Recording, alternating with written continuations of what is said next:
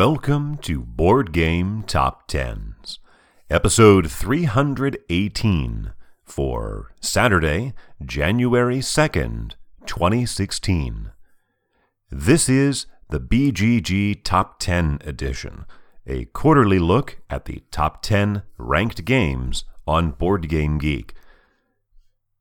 This list has been performed every quarter, going all the way back to January 1st, 2007, so this is 9 years in for the top 10 list.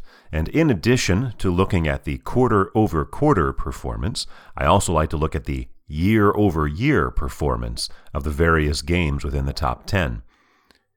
In addition, I will also note that way back when this list was first started, Board Game Geek only reported its BGG ratings for each game, which is a blend of the game's actual average rating of scores from 1 to 10 by its users, and a certain number of dummy votes added to compensate for games that have fewer votes so that their higher ratings don't overpower games that have more votes. Back when they first started doing this, they only provided an estimate on this BGG rating to 2 decimal places, and so I've continued to look at that because that seems like a useful measure. But, of course, for many years, they've also provided it to 3 decimal places. I'll often refer to both of them as I go through here, and I always hope that it's not terribly confusing, but we'll see how it goes. This quarter, there is a particular upheaval throughout the top 10. You may already be aware of it because it's relatively big news throughout the Board Game Geek world, but we'll get to that big news story a little later on. First off, we have one new entry in the top 10, which means that we have one that we're having to remove. 2 quarters back, Eclipse was number 9. Last quarter, it was number 10. This quarter, it sinks to number 12. Eclipse is designed by Tuco Taccocalio, published by Asmodee, and its BGG rating falls to 792, which is down 4 points year over year, which is actually a moderating of its decline because last year it dropped 4 points, the year before it was 7, the year before that it was also 7, so not terrible, but enough for it to fall out of the top 10. Eclipse had a 15-quarter run in the top 10, so almost 4 years. It peaked at number 5 back in October of 2012 and spent 3 quarters there before it began to slowly fade. It hit its peak rating while at number 5 at 8.099. That was in April of 2013, and today would have been good for a very solid number 4. At the time, only number 5. After 4 quarters, an entire year at number 7, sliding 3 spots down to number 10 is Android Netrunner by Richard Garfield and Lucas Litzinger, published by Fantasy Flight Games, with a rating of 7.94. That's a 3-point decline from last quarter, 10 points on the year after losing 6 points last year. So really, Android Netrunner's decline is accelerating. That in its precise declining, its precise rating of 7.943, it declines 29 points there, which matches the decline it had last quarter. It's almost certainly a lock to be out of the top 10 next quarter, as it lost 29 points, and there's a game behind it at number 11. This quarter is Star Wars Imperial Assault, only 10 points of the precise rating behind. I would expect Star Wars Imperial Assault to make its entrance into the top 10 probably sometime this month. After 2 quarters at number 8, sliding back 1 spot to number 9 is Mage Knight board game by Vlaada Chvátil, published by WizKids, with a rating of 797. That is stable quarter over quarter in the non-precise rating, a 2-point gain on the year after only a 1-point gain the year before. So quite an impressive and steady performance for Mage Knight. We'll talk about its precise rating in just a minute after we touch on the number 8 game. In its third quarter on the countdown, climbing one spot again, is The Castles of Burgundy by Stefan Feld, published by Alia and Ravensburger, with a rating of also 7.97, and that is a 2-point gain. Castles of Burgundy, 3 quarters ago, was number 11, and then it went to number 10, 9, 8. It may stick there at number 8 for a quarter or two if it continues its ascent. There's a bit of a gap between number 7 and number 8. But both The Castles of Burgundy and Mage Knight have ratings of 7.97, so we have to look at that more precise rating to see how they stand. And here we see Castles of Burgundy with a 7.966 and Mage Knight with a 7.965. Doesn't get too much closer than that, but there's a 19-point swing in that precise rating. Castles of Burgundy gaining 13, Mage Knight losing 6. In fact, Castles of Burgundy is the only game within the top 10 to gain rating and to gain position. Everybody else is losing ground. After 3 quarters at number 6, sliding back one spot to number 7 is Agricola by Uwe Rosenberg, published by Z-Man Games with a rating of 802. That's a 2-point decline on the quarter, 5 points over the course of the year. It also lost 5 points last year and 4 the year before that. 7th, is the lowest position that Agricola has seen since April of 2008, almost 8 years ago, back before it even had its domestic release. And its decline is the largest that it has seen since April of 2014, almost 2 years ago. After 5 quarters at number 5, sliding back one spot to number 6 is Puerto Rico by Andreas Seefarth, published by Rio Grande Games, with a rating of 803. That's down only 3 points on the year, after a 5-point drop the year before that, and 4 the year before that. We'll come back again to the precise in just a little bit. Sliding one spot for the second quarter in a row, 2 quarters back it was number 3, last quarter number 4, this quarter number 5, Through the Ages, A Story of Civilization, or the first edition, by Vlaada Chvátil, published by Eagle Games, with a rating of 805. That is down 1 point on the quarter, 3 points on the year, after a 5-point decline the year before. A very similar track over the last couple of years to Puerto Rico, staying just ahead of Puerto Rico all along. After hitting number 3 last quarter for the second time, sliding back one spot to number 4 is Caverna, The Cave Farmers, by Uwe Rosenberg, published by Z-Man Games, with a rating of 806, and that is down 1 point on the quarter and up 1 point for the year. Caverna and Through the Ages have been doing a bit of a flip-flop throughout 2015. Caverna has gone from 4 to 3. I'm sorry, it didn't go from 4 to 3. It went from 6 to 3 to 4 to 3 to 4. So back and forth a little bit, but still staying ahead of Through the Ages. Now, those 4 games, Caverna, Through the Ages, Puerto Rico, Agricola, are very close with their geek rating. We're going to go slide into the precise rating now. Here are their precise ratings. Caverna, 8.058. Through the Ages, 8.048.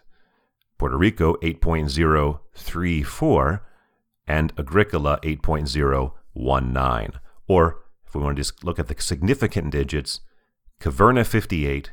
Through the Ages, 48. Puerto Rico, 34. Agricola, 19. All of those were declines over the last quarter. All of them were the largest declines those games have seen in some time. For Agricola, the largest since April 2014. For Puerto Rico, the largest since January 2015. For Through the Ages, the largest since October 2014. And Caverna matched its largest decline from just a couple quarters back in July of 2015. The gap between Caverna and Through the Ages is 10 points of precise rating, which is a slight narrowing of the gap. Last quarter, it was a 12-point gap. This quarter, 10. Between Through the Ages and Puerto Rico, the gap stays at 14. Between Puerto Rico and Agricola, it grows to 15.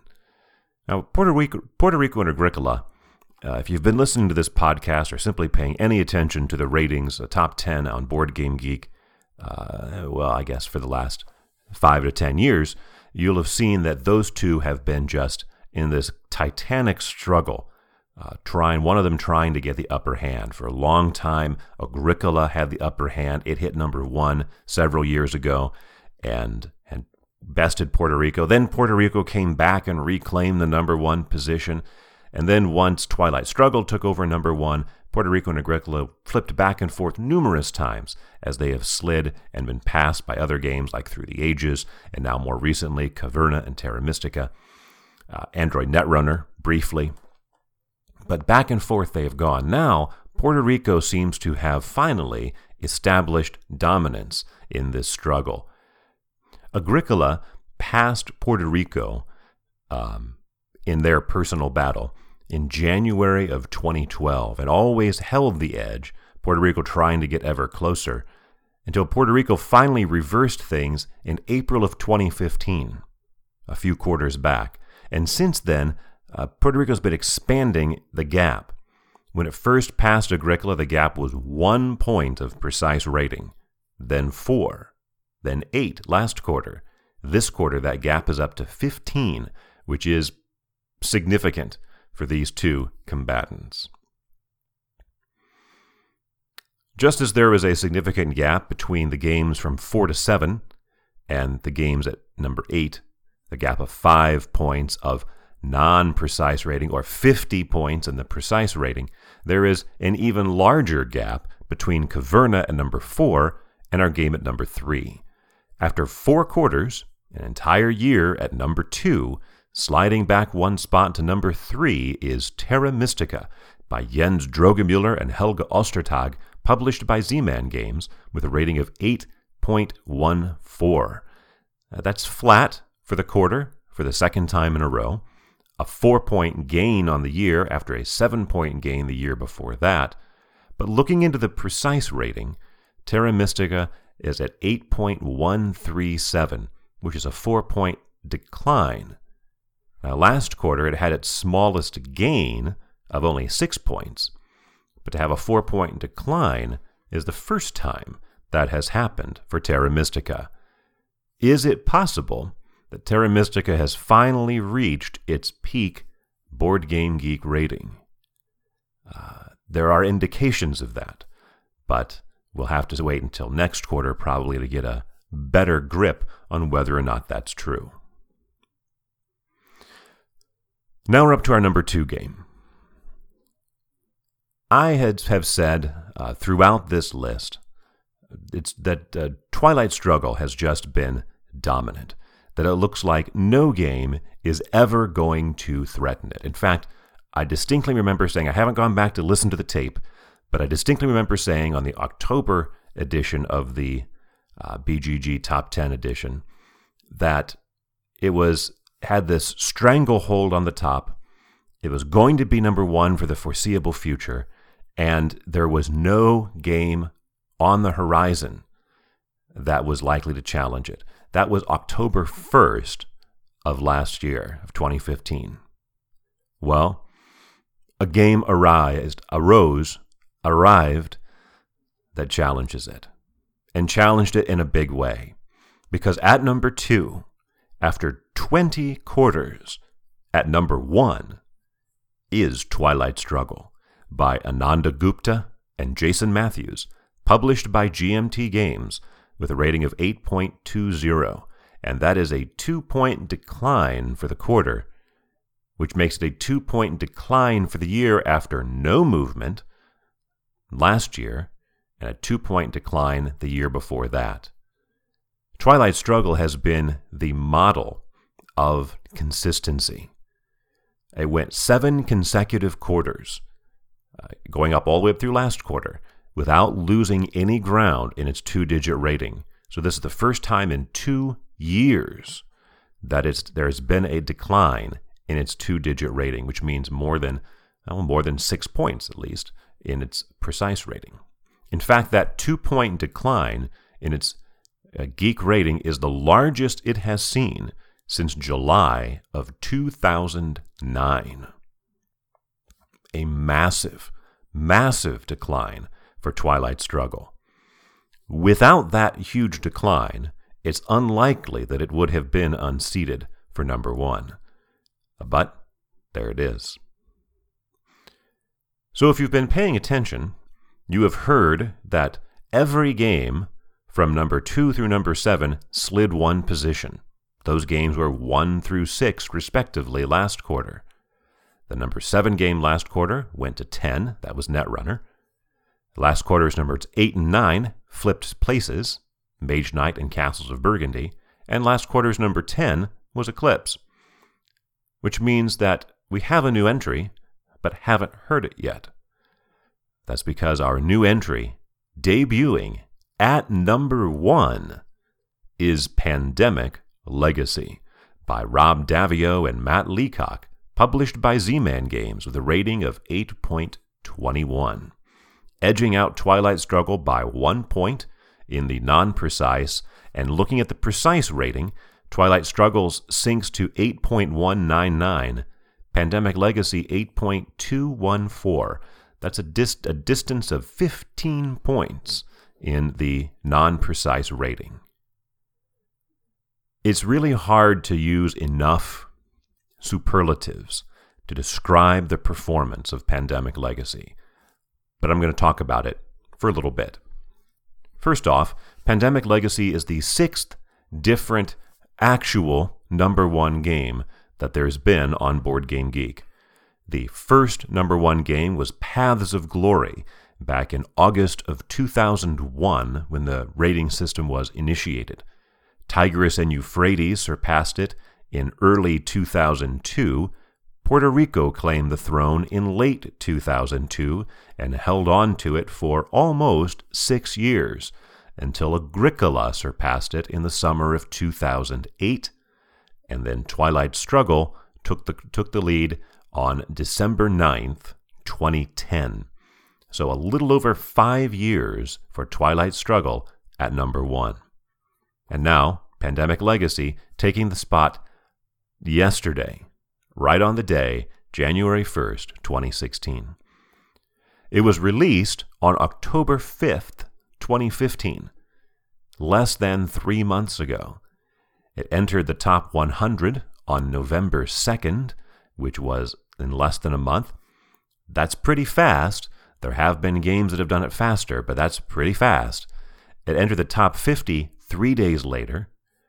6 days after that, on November 11th, was in the top 20. 8 days after that, on November 19th, was in the top 10. So it went from release to the top 10 in 6 weeks. Now, the last time we had a game go from release to top 10 quickly was Android Netrunner in late 2012. It saw a soft release at Gen Con that year, a full release on September 7th, and was in the top 10 on December 31st, less than 4 months. By comparison's sake, the Castles of Burgundy took a couple of years. Imperial Assault, looking to enter next quarter, has been around for a year, and so on. That's more the normal progression. Terra Mystica took at least a year. Android Netrunner did it in 4 months. Pandemic Legacy did it in 6 weeks. It was since late 2009 since we saw a game go so fast into the top 10. That was Space Hulk, which went all the way up to number 6 in just 1 month. And then you'll recall a couple months after that, there was a lot of foofara going on about Games Workshop's policies regarding user-created content, and Space Hulk went down to like 200. The year before that, in late 2008, it took Dominion less than 2 months to get into the top 10 at number 8. And then if you go back into the more distant past, into archaic times, you can see games like Twilight Imperium, Battle Lore, and Kalos also had extremely rapid rises, but we're talking like 2004, 2005 at this point. Most of those games that I just mentioned, Space Hulk, Dominion, Battle Lore, Twilight Imperium, peaked around number 6 or number 7. Android Netrunner touched number 4 briefly. Kalos went as high as number 3. Pandemic Legacy jumped to number 3 on December 1st. That was less than 2 months after its release. It moved up to number 2, battled with Terra Mystica for a little bit, and then made it stick on December 15th. And then, as already mentioned, it captured the top spot on January 1st. Less than 3 months from release to number 1. Now, the only real question is, how high can it go? It managed to capture Twilight Struggle in its seemingly unassailable position in only 3 months. Its average rating is very, very strong. It's only going to go up. The only question will be, how high will it go? There is one other thing to address. Every other game in the top 10, save one, Castles of Burgundy, lost ground this quarter. And though clearly Pandemic Legacy would have reached at least number 2, even if no other game had lost ground, it is a little bit suspicious. We've seen ratings bashing before. Most recently, and most dramatically, it happened to Netrunner when it hit number 4 and then it just has been dropping like a rock ever since. We saw it with Puerto Rico and Agricola when those two games were going head-to-head and going back and forth. And the question then is Pandemic Legacy's accession the reason behind all these other games having such notable declines? Well, of course we can't say. Some of them are large, the largest they've seen in a while, but not the largest they've ever seen, with a couple of exceptions. Those top 2 games, well, I guess number 2 and number 3, Terra Mystica had not had a quarterly decline, although it only lost 4 points in the precise. But Twilight Struggle, to have its largest drop in over 6 years, right now, right when Pandemic Legacy is ascending, well, that seems like a little too much coincidence. That seems like a little bit of ratings bashing going on. Now again, even if Twilight Struggle had not lost any ground at all, which is pretty much what it's been doing, losing a point or 2, gaining a point or 2 every quarter, the gap between those 2 games would have been razor thin. And Pandemic Legacy, if not capturing the title yesterday, would probably have done it today or tomorrow or the day after. So really it was just a matter of time. It was going to happen, with a strength that Pandemic Legacy has. But again, we're going to see how far that can go next quarter. Apologies for the somewhat long and rambling episode. Hopefully it was at least moderately interesting to you, but I felt like, when you have the first number 1 game in 5 years, it's worth talking about. For Saturday, January 2nd, 2016.